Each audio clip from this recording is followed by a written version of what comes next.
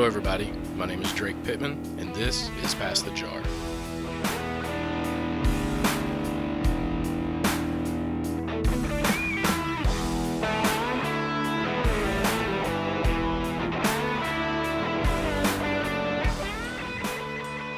All right, everybody. Welcome back to Pass the Jar. We have a special guest today. His name is Jonathan Timmons. If you are familiar with the music scene in Walker County, you know him as the frontman of Smashley. He does have a pretty interesting story, hence why he's on the show. But before we dig in, Jonathan, I have us a jar of moonshine right here. This is Mark and Digger's Hazelnut Rum from Sugarlands Distillery. We're going to give it a try, pass the jar, and get into the conversation.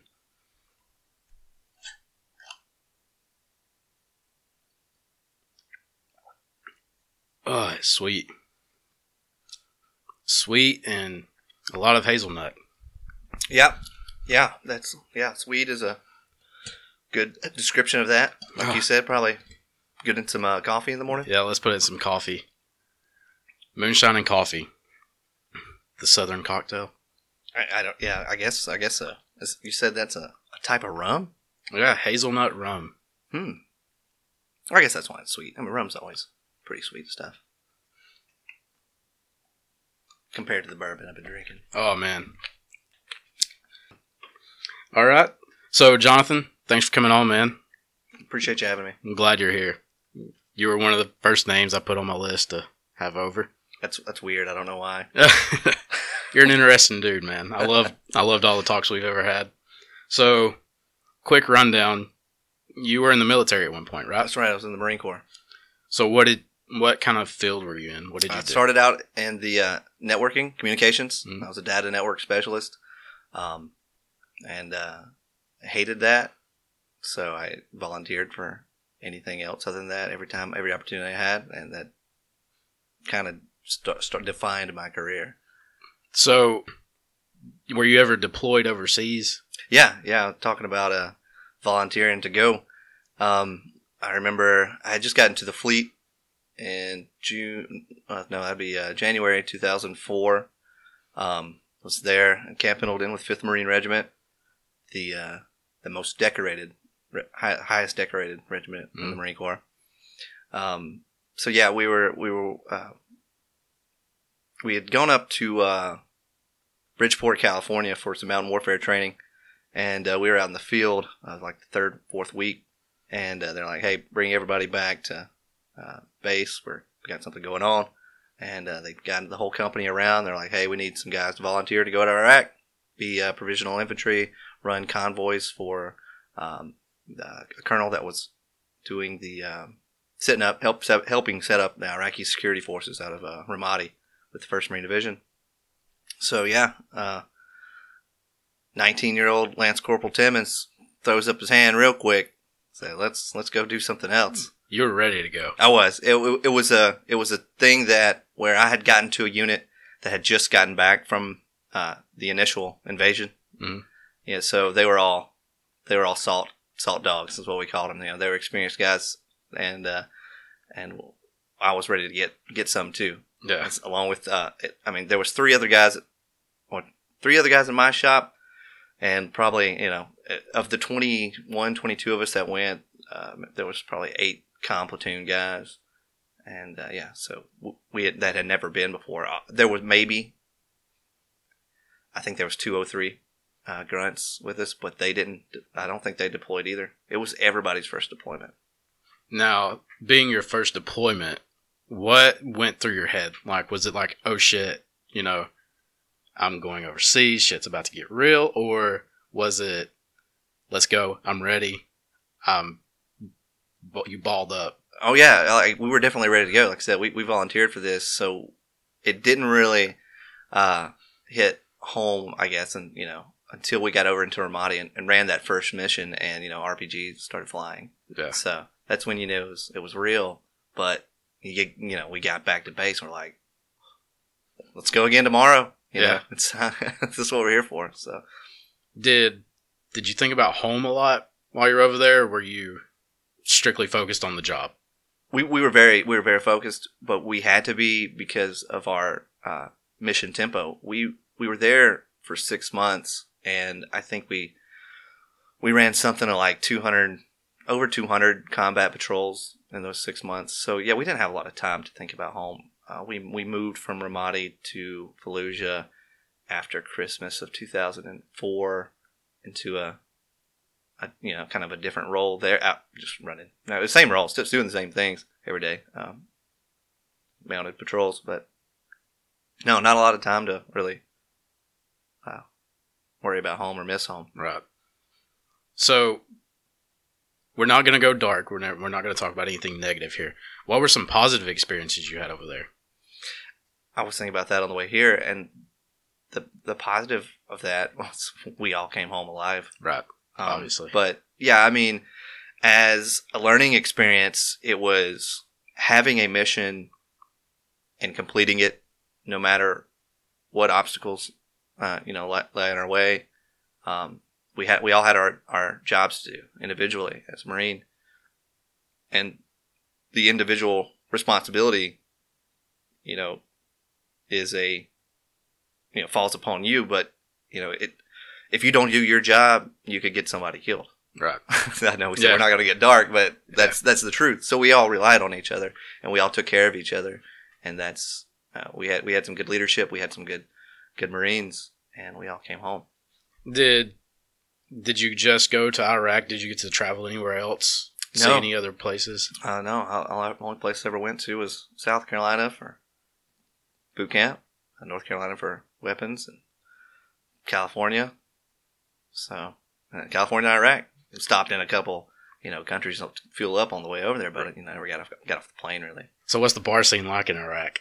Was there a bar scene? No, we did not get to go to the bars, but the first deployment we got during the Marine Corps birthday, 10th November every year. It's a big holiday right around Veterans Day too. But they did allow us 2 beers at the chow hall, so we were supervised to have 2 beers each. Hey, a beer's a beer, man. It is, and it's funny. Of course, I don't think I was able to drink those first 2 beers. I was still 20. I turned 20 in Iraq the first trip. I maybe I did have a sip of somebody's beer. I don't. Did our laws coincide over there as well? Like Yeah. you had to be 21? Yeah, you still had to be 21. Even. Oh man, that's a military bummer. thing. I agree with, if you're old enough to serve our country, you should be able to drink a beer. Well, especially if you're deployed. Hey, preach. Come on, man. That's church right there. So, transitioning back to home, what did you see in the future? Like, your contract was coming up. Did you start planning for what you were going to do when you came back? Everything was different. Everything was different when I come back from Iraq the first time, and I didn't really think about the future yet. Maybe it was probably during the second deployment where I was there for 12 months in more of a communications role. But yeah, I knew I was getting out, and we would come home in June of 2007. We came home in January of 2007. I was getting out in June 2007. So yeah, I'd already made up my mind that I was getting out and I was going to go to college. So use that GI Bill. Yeah. And go to Bevel State, figure out what I was going to do, and then transfer to a 4-year once I figured out what I was going to do. I was still, like I said, I was always into computers and stuff like that, and still am. But and that was my job, but I wasn't really enjoying it in the Marine Corps. So when I got out, I kind of opened up right to more options. So did you try choosing passion and happiness over a career, like your basic career? Or were you wanting to do something where you're like, I'm going to be happy doing this and not going to have any regrets? Or was it, I'm just going to go get my degree and be normal? That all changed. And once I did go to school, I realized I hated it. So I was working full time. I did have a good job, working at a local surveying and surface mining business downtown Jasper, with a lot of good friends from high school, and it was just a good job, So I wasn't really worried about the future at that time. I was still 22, 23 years old, making decent money, living at home with mom. So yep. Yeah, so I wasn't even thinking about the future yet. It wasn't until I had an offer to go work at U.S. Steel for a contractor doing infrared, doing infrared camera surveys on steel ladles at the night shift because they needed it. My good buddy Greg Smallwood got me the hook up with that job. His manager was a Marine too, so it was nice to have that on the resume, and it was kind of a shoe in. So once I started doing that, I realized I really liked that, and that's when I started looking at career. I can make this career. So you were already cut out for the night shift when you went to work at the sleep lab, didn't you? Yeah, exactly. Yeah, I knew when they offered me that one when I was at school needing a part-time job. It's like, yeah, night shift's never been a problem for me. It takes a special breed, doesn't it? It does. It really does. I think I was talking to I told you about my buddy I was talking to last night, and they were worried about having to go on night shift. It's like some people can do it. Some people some people thrive doing it. Yeah. He was talking about working 15 years. I don't feel like I could go to a day shift job right now just because my body's so accustomed to sleeping through the day. Mm-hmm. So when you started working in the night shift consistently, did you feel the changes in your body, like your sleep patterns? Did you feel insomnia? Absolutely. Or what we know as hypersomnia? Yeah.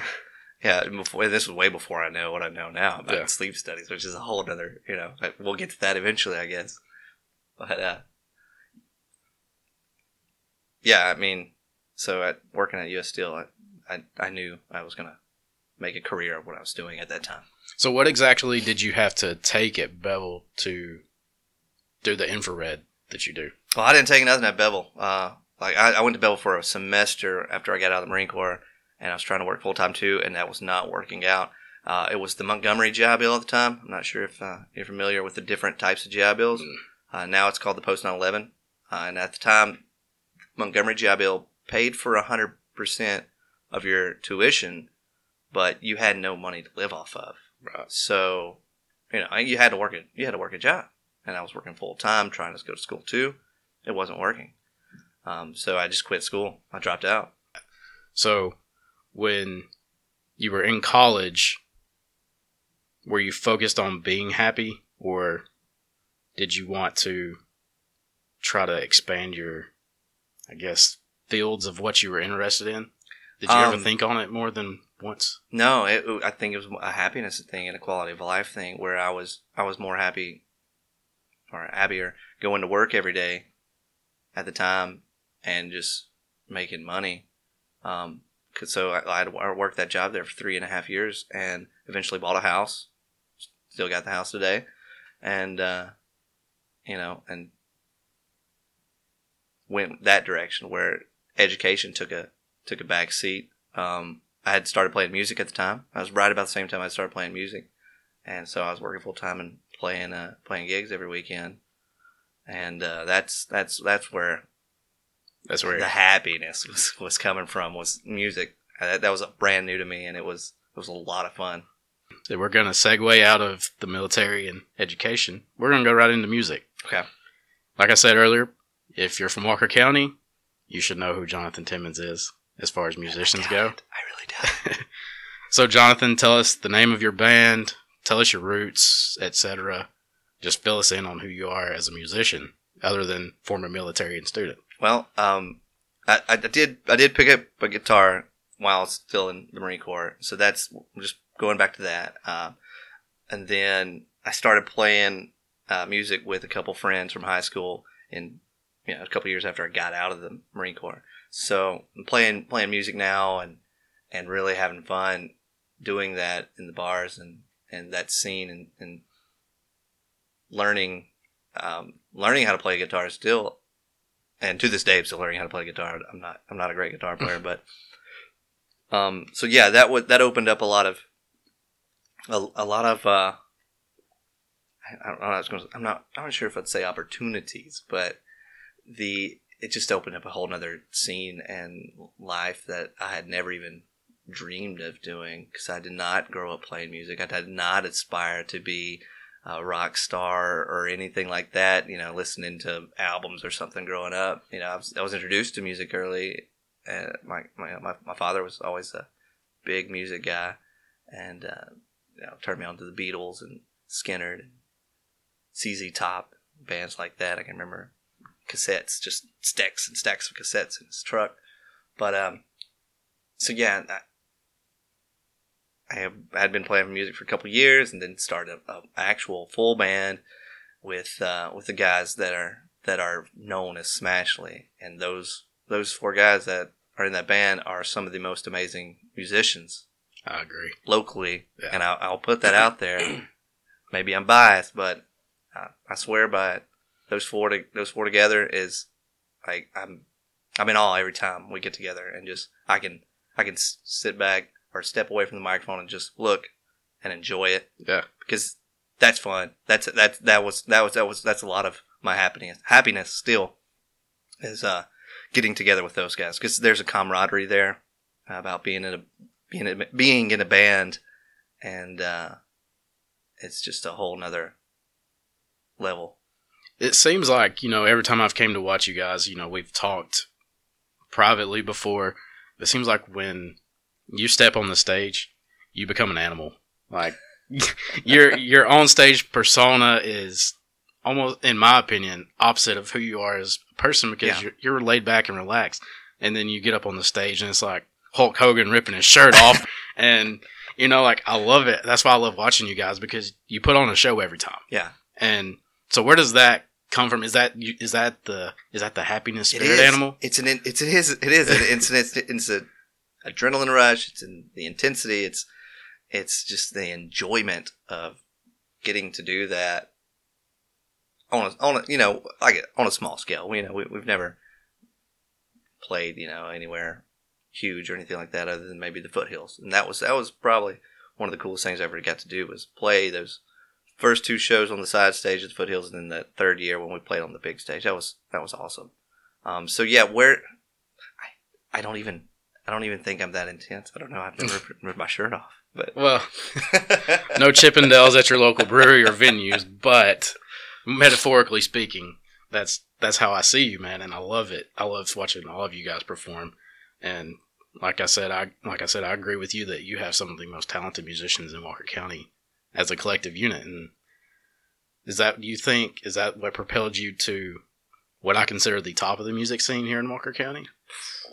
We're not a big pond, but yeah. Big fish, little pond. Is that what it is? Like I said, there's just a feeling that comes with playing in a band and playing a song tight. And when it's tight and everybody's, on the same page, and the drummer and the bass player in the pocket together, it's just something I can't explain. And I was talking with a friend, Jim Odom, about it not too long ago, and it's like, I like playing acoustic and stuff, but I miss playing in band, because that's just a feeling that collective unit. Mm-hmm. Does it kind of take you back to the military, as to you feel more comfortable, like you can really push your limits as a team? 100%. I've said that before to the guys. It's like, music has always been my hobby, and everybody needs a hobby. Yeah. And luckily, I was semi-talented enough to do music, but there is like a camaraderie, and I've referred to those guys as my fire team, before, because it's, they're my brothers. Because when you go up on stage together, you're there together, and if you bomb together, you bomb together. If you pull it off, you pull it off together, and that's the feeling. You're exposing yourself for 3 hours most of the time. That's usually the typical length of a gig. Do you feel vulnerable at all? Like in your first few gigs, were you nervous? Did you feel vulnerable? And do you still feel that way? I still feel that way. I used to get shakes real bad. I'd get my knee would get going when we were playing a long time ago. I don't get those as much anymore. But I was listening to the introduction to the podcast, and you mentioned being, having anxiety and stuff like that. When I got out of the Marine Corps, went through the VA, and they're like, it's not post-traumatic stress, but you got anxiety and got depression, so here's a bunch of pills or whatever to take care of it. Now I don't, and I never messed with those, but good. Yeah, because my medicine has always been music, and playing is like I said, the feeling I get from it is enough to I've keep me down here. Yeah, like when all my equipment came in for this, I got the shakes. I was like, oh, crap, here we go. It's real. I was thinking about boxing it back up and sending it back. So was there ever a time with music where you're like, you pull your guitar out, you got anxious, you're like, okay, I can either tackle this head on with getting up there and playing the show, or I'm going to fake like I have strep or something? No, I tell you why. It's because when I set out to do something, and I believe this for anybody, you got to set yourself a goal, attainable goals, and set yourself a mission. And when you set yourself on that course, there will be obstacles and roadblocks in the way from keeping you from there. But you can't quit. Yeah, you cannot quit. You can never stop. You just have to keep going. And if you want it bad enough, you will. And see, that's where people like myself with anxiety, or the feeling too, is when you get there, you want to stop, but then you realize you have this support system around you to where they're like, keep going. You can push through it. It's either an object or a person. Like, I look at something, I'm like, okay, it's good. Mm-hmm. I don't tell this story very often. I had, back in a golf tournament day, I had a putt to win a tournament. It was my first junior tournament that I was going to win, and I missed the putt. I looked over at my dad, and he just had this look on his face like, I'm going to kill you. And that's because he believed in me. Yeah. But I let my anxiety get the best of me. And when we get to those scenarios to where we feel like I'm getting the shakes or it's hard to breathe, most people tend to back down. But I learned, a solid support system like we both have, it's easier to carry on. It is. It is. And it's easier to deal with shakes or short of breath than it is to wish that, and it's easier. What am I trying to say here? That had you quit, that's a failure that would be more, worse than just pushing through it.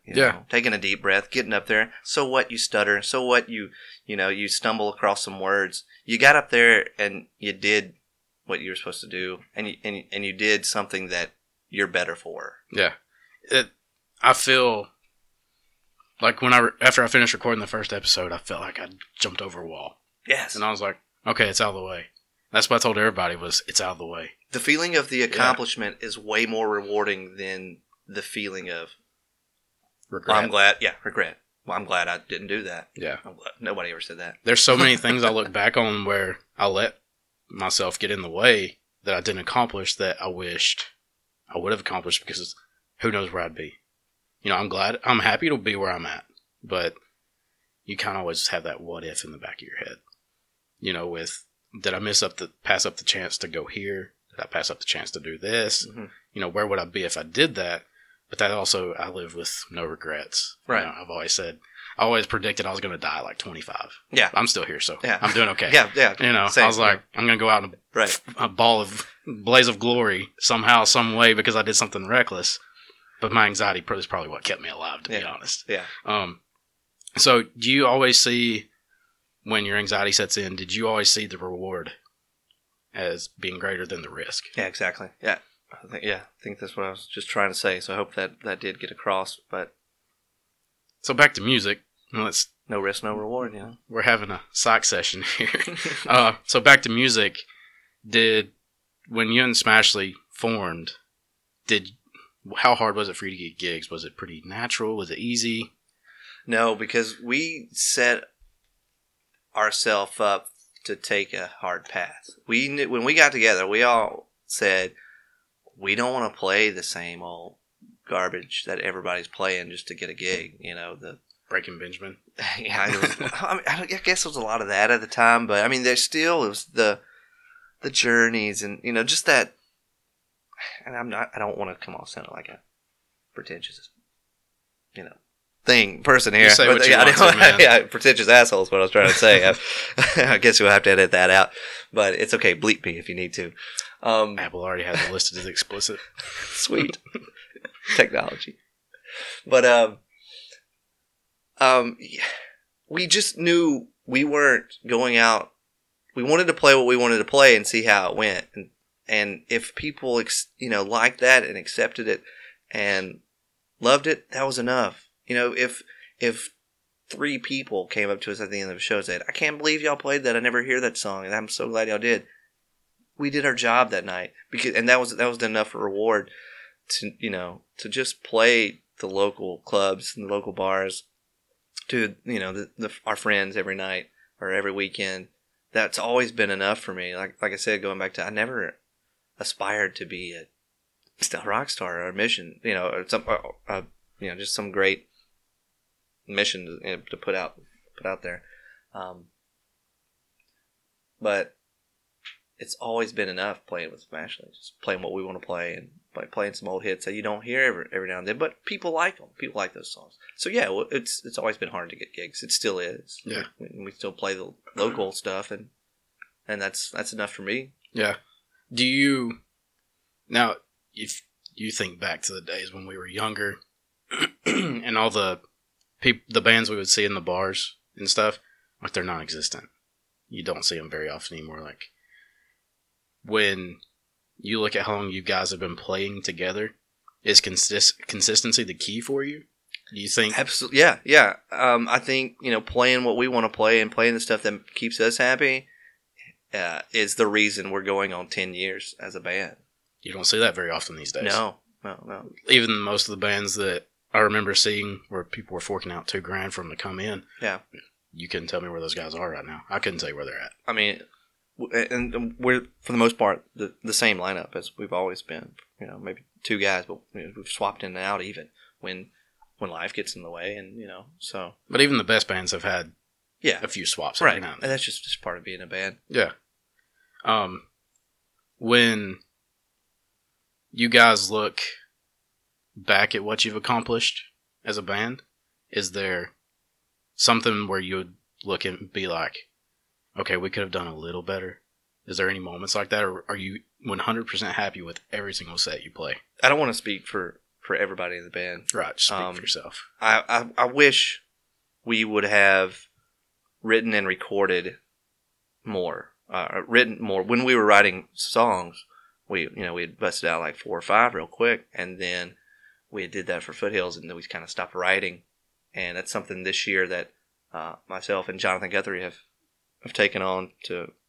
That's the mission for 2020, is write some more Smashley songs and hopefully have them ready by the end of the year. But I shouldn't have said that. No promises. But that is the mission. That's something I do want to hold myself accountable to, and I have written some ideas and some outlines for some stuff that I keep on my notepad and on my computer. I've sat in writing rooms with musicians before. I've seen those guys sit there and sling a notepad across the room because they can't figure the rest of the song out. It's the hardest thing I've ever done. It is the hardest thing I've ever done. And trying to make myself do that one over and over again. Talk about success and failure. Try writing a song. Yeah, that's what one of my friends that's a songwriter, he said, the hardest thing in the music business to me is putting my feelings on paper in poetic fashion. Mm. And he's like, that's why it's so freaking hard.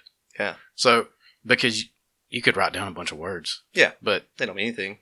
You're going to sound like some rambler, I guess. Yeah.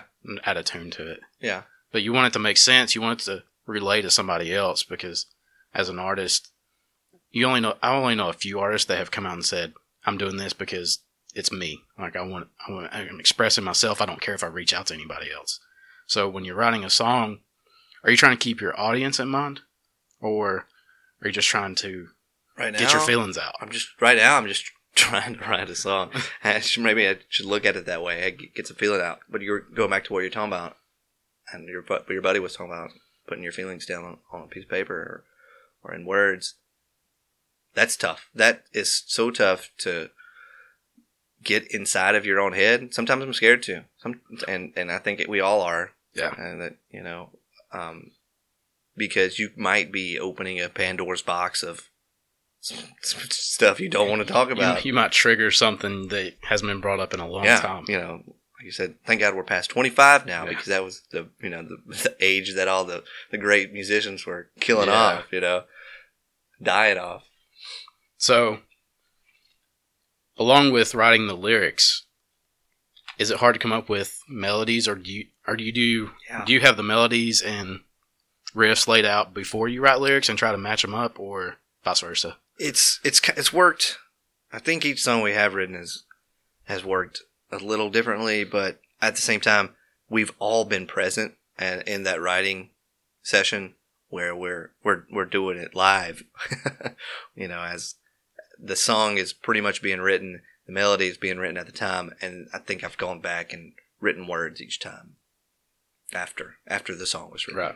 Just it made sense to fit into the melody. Yeah, and then maybe there was some tweaks and, you know, stuff like that after the fact. But so one final question about the music business: when you play your originals at shows, are you more nervous about your originals or playing a cover in your own sound? Oh God, yes. Well, way more nervous about the original music, but also way more rewarded when that song is finished and done to perfection. Yeah, like that's you know, going back to the feeling of success, and that's a small success right there, is playing your song, you know, our song, especially song, in front of people and having them react to it in a positive way. One of the greatest rewards there is to playing music. See, most of the time, you know, I've seen opening acts or somebody just playing their own gig, you know, solo or with a smaller band. It seems like people almost tune you out when you do originals because they're like, we're here to hear the covers. And I think that's what's wrong with people going to shows, is you're like, okay, we're going to play you an original as we're closing out. That's when everybody freaking leaves or starts talking. You're like, shut up. I'm trying to tell you how I feel, man. Right. You know, is that something you're paranoid about if I didn't already just create the paranoia? That's the classic, you know, conundrum of live music, especially locally, is everybody's out there to hear the hits, you know, and party and have a good time. There's a good original music scene in Jasper, but publicly and from a business standpoint, financially, they only want you to play the hits so they can sell beer and get everybody drunk and make there. Yeah. Which I understand, you know, coming from as a business standpoint, I understand that too. So that's just, like I said, the way it is, and I think it's gotten better around Jasper. I think there are way more opportunities to play original music than there used to be. Thank God for open mic nights. I really, really hate to hear it. I just heard that Garfield's is not doing their open mic anymore. That's been going for years, man. Mason just told me about that last week. Well, and then I was getting back to that. Thank God for Mason and Twisted Barley, who have accepted local musicians and original music, and brought in Andrew Brassfield to host a great open mic night that's only been getting better and better. Yeah. See, that's what we were talking about on the last interview was, you know, when Mason and I talked about starting an open mic night, the first night that I hosted, it was awesome. It was packed out. And then my work schedule changed. Yeah. And I couldn't go anymore. I was like, well, that was fun while it lasted. But the people you heard pouring out their souls on the stage with their own music, I was like, why are these people not getting booked? Well, because they're playing original music. And usually, you know, when you ask somebody, would you like to play a show? They're like, oh, I don't have a full set. You know, and that's where learning some covers every now and then, that's okay too. And we, as a county, have even I know some of the best musicians I've ever seen. Like, you know, like there's so many hidden gems here, and it's just because we have this stigma, I guess, about Walker County, you're not going to really make it out. Yeah. And they probably feel that way in a sense, to where they don't put themselves out there. And I think that's what the open mic night brings to fruition, is these people finally putting themselves out there. Yeah, because that's a step. They're like, I can just go plug in my That you have guitar, to play take. a song, and be done. You know, the anxiety of playing a whole show is not there. You go play a couple of songs, sit and drink a beer with your friends, you're done. So do you think like you've already expressed how you feel about the open mic night, do you think we should have more of those around the county? Like, do you think we have plenty? Yeah. Unfortunately, I've always thought that one open mic night a week is probably enough. Yeah, I agree. And is Twisted Barley the only one still pulling As up? far as I know. Shout out to you, Mason. Yeah. Keep it going, dude. Absolutely. Yeah, that's where it needs to be, I feel like. And hope for the best. All right, so now that we're done talking about music, because I feel like we could sit here and talk about music forever. Yeah, we're pretty current, I think. You recently became an entrepreneur. Yeah, that's right. Yeah. So tell us what inspired you to, like, all right, screw big business, I'm going to go into it for myself. Well, I'll take it back to the success and a failure. Going back to learning infrared back in 2010, there at US Steel in Fairfield, I knew that I was enjoying that kind of work. I'd gotten to the electrical side of it, and was learning a lot from guys I worked with, and just from doing it every day. What it takes to be a thermographer is the term. Mm-hmm. I am a certified thermographer, which is like a photographer, but use thermal camera.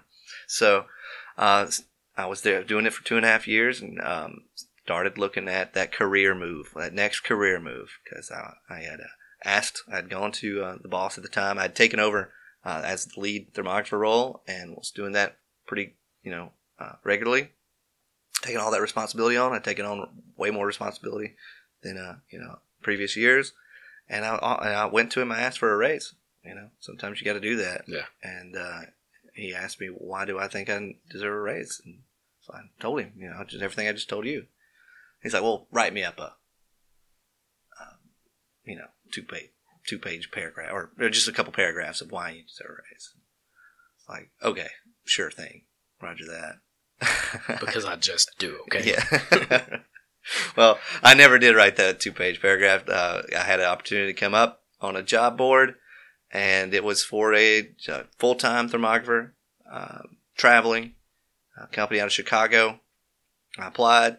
The guy called me, asked me, how much it would take for me to come work for him, because he saw that I had Marine Corps on the resume, and he was a former Marine. And he's like, I want you to come work for me. I gave him a number. He's like, he countered. I was like, yeah, that's way more than I'm making right now. Let's do this. Yeah. So I went to work for them doing infrared across the world. Took me all over the West Coast to states in the Midwest I'd never been to. I'd say Midwest, but it's really Montana and Wyoming. Some of the most beautiful country I've ever been to. And went through Hawaii. Went out to Hawaii. Oh, that's dope. Working there for 3 weeks, and then jumped over across the Pacific to Australia for 3 weeks, and worked in Australia, just staying at these like 5-star hotels, Sheraton hotels. Yeah. While I'm doing the business, so it was great. I was 29 at the time, I think, and come back. Went up to Alaska for a few weeks, and then I finished up. I had a 2-month job in the UK and Ireland, and at this point I'd been traveling and doing infrared 14 months, and I'd been home maybe one month, 2 months of that year. I was really missing home. I was really, really missing playing music. Yeah. I couldn't believe how much I missed playing music. I bought a guitar in Australia, just acoustic, to carry around with me while I was driving for a month. I wish I'd have brought it back. I hate I didn't bring that guitar back. Should have learned the didgeridoo. Could you imagine smash with a didgeridoo? Can you imagine the Bradley songs, the opportunities? I can figure it out. But so like I said, I was getting burnt out. So I was in England at the time, and started checking out the job boards again, and found a opportunity for a lead thermographer position back at US Steel, but for a different contractor. And took that leap and made another career move. This time they offered me, and I countered, and I got what I wanted. So it was like the greatest feeling in the world. They're like, all right. I was like, yeah. See you in 2 weeks when I get back from England. So went back to U.S. Steel Fairfield, and something that I got helped me get that job too was my resume again. I'd put some references on my resume of a couple guys I'd met that worked for U.S. Steel, and they gave me a great reference. I'll never forget. That was a good feeling, saying the guys that hired me, they're like, hey, we talked to your references and they highly recommended you. That's a great feeling. Yeah. That makes you feel accomplished. Like, all right, you worry about doing a job, but when you get that confirmation, success. I'm okay. I'm succeeding. I'm succeeding. Yeah, this is a good thing. So not only you were happy, you were getting to see the whole freaking world. Oh, it was a great time to be. I just turned 30 years old. So you saw more of the world before you were 30 than most people see in their entire lives. I saw more of Australia than most Australians have seen. I had an Australian guy tell me that. Did you see any animals that would kill you? Like right off the bat? No. Went by you're dead? We went out to the golf course, and the Mac guy that was with me, he's like, "Yeah, we're gonna go out here looking for crocs. He's already out here on the 17th hole." And I was like, "Yes, let's do this. I'm bringing the camera." Yeah. But didn't see any, unfortunately. I do remember a couple snakes and some electrical boxes, but he was ready. Like he was opening up the boxes, and I remember going to their shop the first day, and they had a giant snake skin across the wall, bigger than this. See, that's when I'm checking out right here. So I knew I was with the right people if they were knocking those guys off. So when did you decide when did you go into business for yourself? Okay, yeah. So getting to that, I took the job back here in the States, and I was there for 4 months as a lead guy, and got laid off. Yeah. Corporate America. Right. So that was a big punch in the gut, and going back, thinking back about it now, I wish I would have reacted differently to being laid off. The guys, they offered me a job in Michigan, but I didn't want to go up there. So I just laid off work for a year and burnt through some savings, collected unemployment, played a lot of music, but not having that financial security of a career that I thought I was being successful in, that hurt. That was a big setback. Even that sense of feeling like I'm doing something good. Yeah, absolutely. So I rebounded probably like the 9-10 months after that. It's like, all right, I'm going back to school. Thank God for the GI Bill. Now it's better. It's the post 9/11 GI Bill, kind of like what we were talking about earlier. This was a better opportunity that allowed me to go to school full time, and also it paid me enough to survive on food and cost of living stuff. So I did that. Went to Bevel State.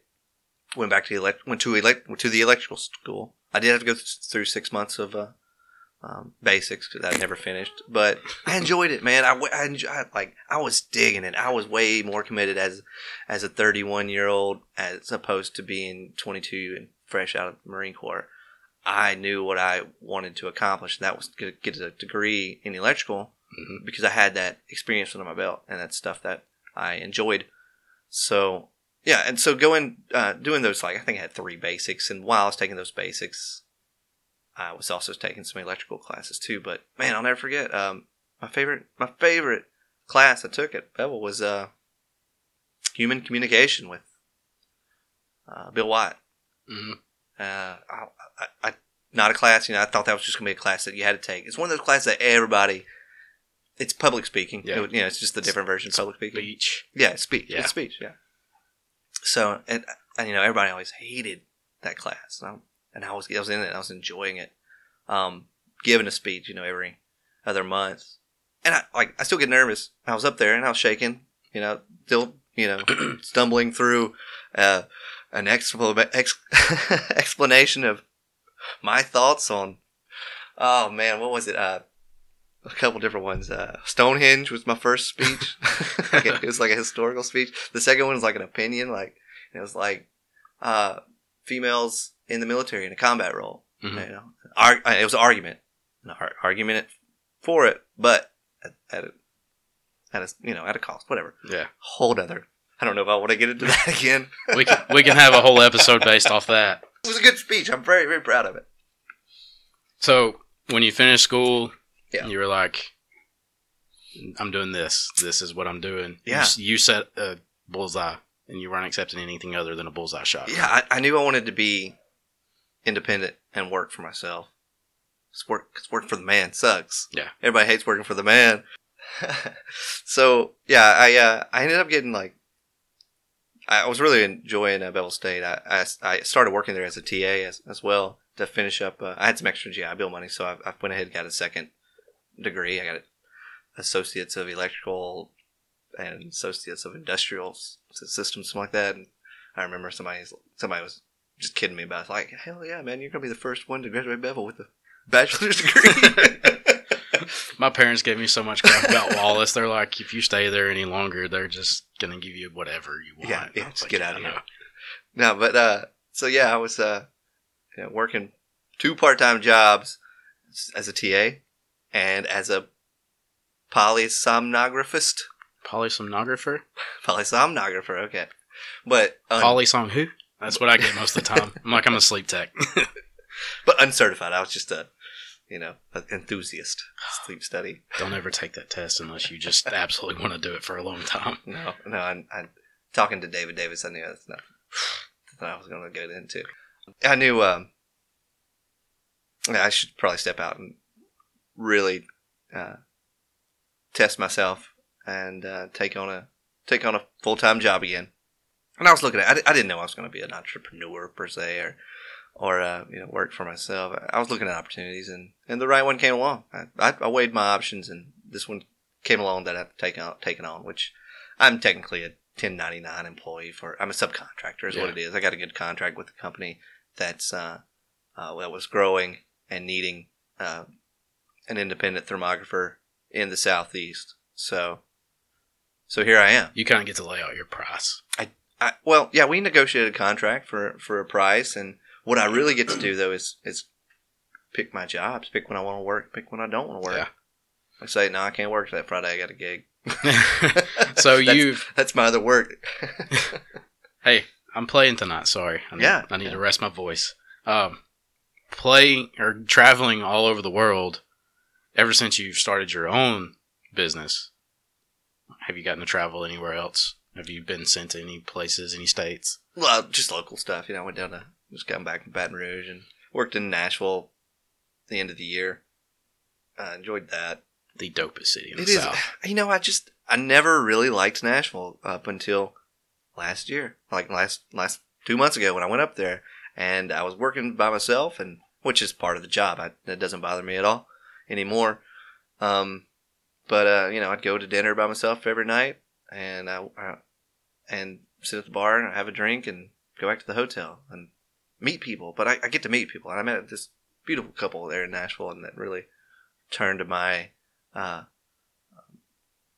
favor on the city. Isn't it crazy how friendly most people are They up there? They were great. I mean, we went up there for my bachelor party, and everybody was like talkative and congratulatory. You just have to avoid the touristy spots. Yeah, that's what I would recommend. So get off Broadway. Yeah, that's where you meet the cool people. Yeah, like our Uber driver was from the Ivory Coast. Oh wow! We talked about football, soccer, nonstop. Yeah, so that's obviously if you haven't been, you see my room.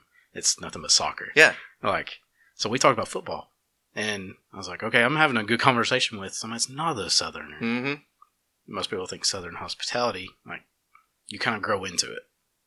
It's the greatest experience there is talking to somebody different than you, talking to somebody who's from somewhere else than you, and just having a conversation with them and listen. And, just traveling, next to traveling, it's the greatest experience I could ever offer to anybody. I agree because, obviously growing up in the South, raised conservative, Christian, I moved around to all these places and I developed a tenderness in my heart for people that were different than me. all of a sudden I like talking to people that were different from me better than I like talking to people that were just like me. Mm-hmm.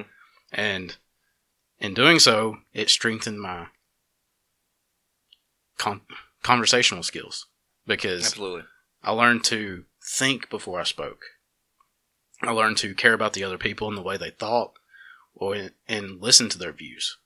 So traveling the world the way you have, did you also learn that way? By like just talking to people? No doubt. No doubt. Like I was trying to say, the experience of traveling is the best way for anyone to grow as a human being. It's like you were saying, to talk to someone and listen and think about what they're saying, because you put you put yourself in their shoes. You try and see where they're coming from and why their opinions are on a certain topic. Because of where they came from. I think that's why there's so much animosity between everybody these days. I don't care what your political side is, like, because we're not willing to talk. Yeah. And social media is toxic. A toxic echo chamber of just that. It's an echo chamber. So we have to use it. Me and you, we have to use social media to market our brands, our podcasts, our bands, our business. But I hate it. There's no way around it, man. I would hire a marketing or PR person tomorrow if I could, so I wouldn't have to deal with it. Right. And that's I'm not getting political on this podcast at all. That was my number. That was like as far as I think that's just more of a church against social media than anything. I'm just saying, based off the conversation, like number one on my list was not political, and I put that in all caps. So that's when I was putting my no-nos. Yeah. But speaking with other cultures, religions, even people that think differently than the way I do, it's better for you as a person, in my opinion. Yeah. Tying this all back together, going back to Smashly, I got my guitar player Josh Abel hired there, and he works there with David Davis now, and he's good too. David Davis taught him the ropes, and Josh really took to it. Everything I learned was from those two up there. I'm not going to mention their names too much, but everything I learned. We've already said their name 100 times. Shout out Chris Lockhart. Yeah, David and Chris. Everything I learned, like the way to approach a patient and the way to be better at what I did, was because of those two. And those two, and I don't categorize most of the people in my life, but those two are two of the best humans I know. And because of them, I became a better sleep tech, but I also became a better person.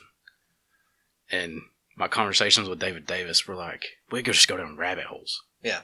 And next thing you know, it's like 5 o'clock in the morning. Right. Time to go to Jack's for the patients, And that's what I loved about it. And that's why I want to inspire everybody listening, and obviously you do too, was talk to somebody different than you. Yes. Not only does it help your anxiety, because you're nervous about stepping on their toes. You're like, am I going to say something that's going to piss these people off? And they probably think the same thing. You could if you were a real dick. Yeah. People. Did it catch you that time? People. Other people are the same way. They're like, do I want to take this guy off? And realistically, you can have a decent conversation without crossing the line. You can. It's easy to do. It's way easy. harder to, make a conversation uncomfortable than it is to actually have a good conversation. See, and that's where we were going back to social media. Everybody, you'll share something abrasive that's fake immediately. Yeah, you'll share something that's fake. Hot take. You'll cross the extreme where you're like, oh, you're alt-right or you're alt-left, and I'm like, why can't we just post memes, man? Post memes and songs, And it's toxic. That's why I've gone to I'm trying to be better. I know I used to speak way too much, be way too opinionated, and I'm trying to be better. So I did too. That's my New Year's resolution for 2017. I haven't, or 2018, because I haven't done it since, or like a resolution, because they're BS anyway. I was like, I'm not going to be political on social media unless something's just absolutely hilarious. That's your goal. Yeah. And I've accomplished it so far. Yeah. I'm proud of myself. Because I used to be like, yeah, whatever side I'm rooting for, because I'm not going to put my political opinions out there. If you know me, you know where I stand. But it was like, I'm running off friends that have opposing views as I am. And I'm being a toxic human. I was like, holy shit. Like, people don't like me. And so I was like, I'm stopping, like, I'm not going to be political. I'm just going to be a good person. Yeah. Am I going to bug you with sharing Fall City's post or Smashley's post or this podcast post? Absolutely. Maybe. Absolutely. Yeah. But I don't. If that's the most trivial thing you can put on your Facebook, then, share it every hour, brother. It's no longer a political forum. Yeah. So, back to, we went down a rabbit hole.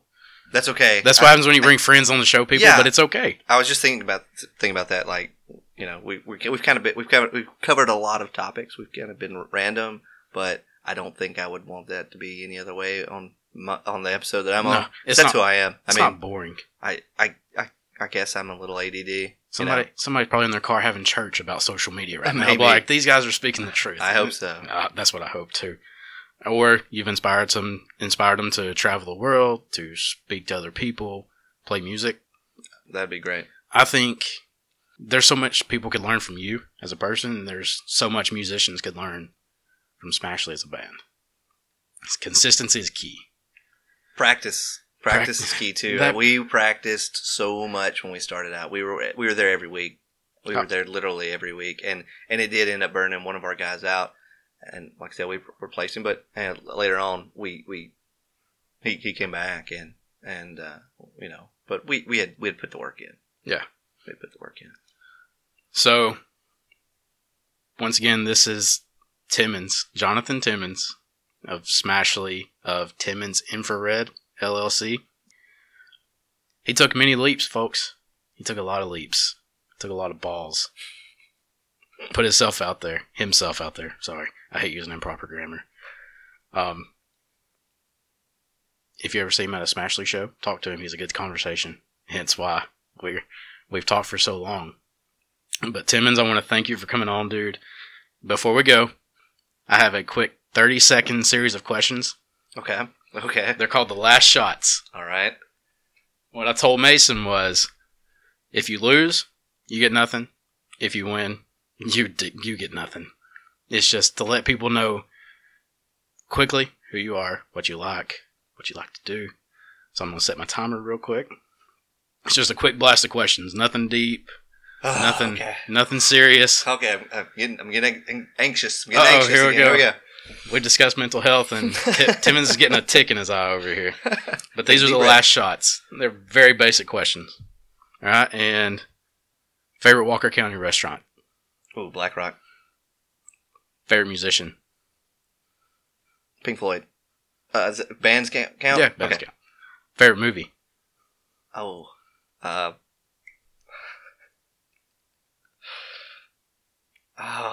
Star Wars. Favorite book?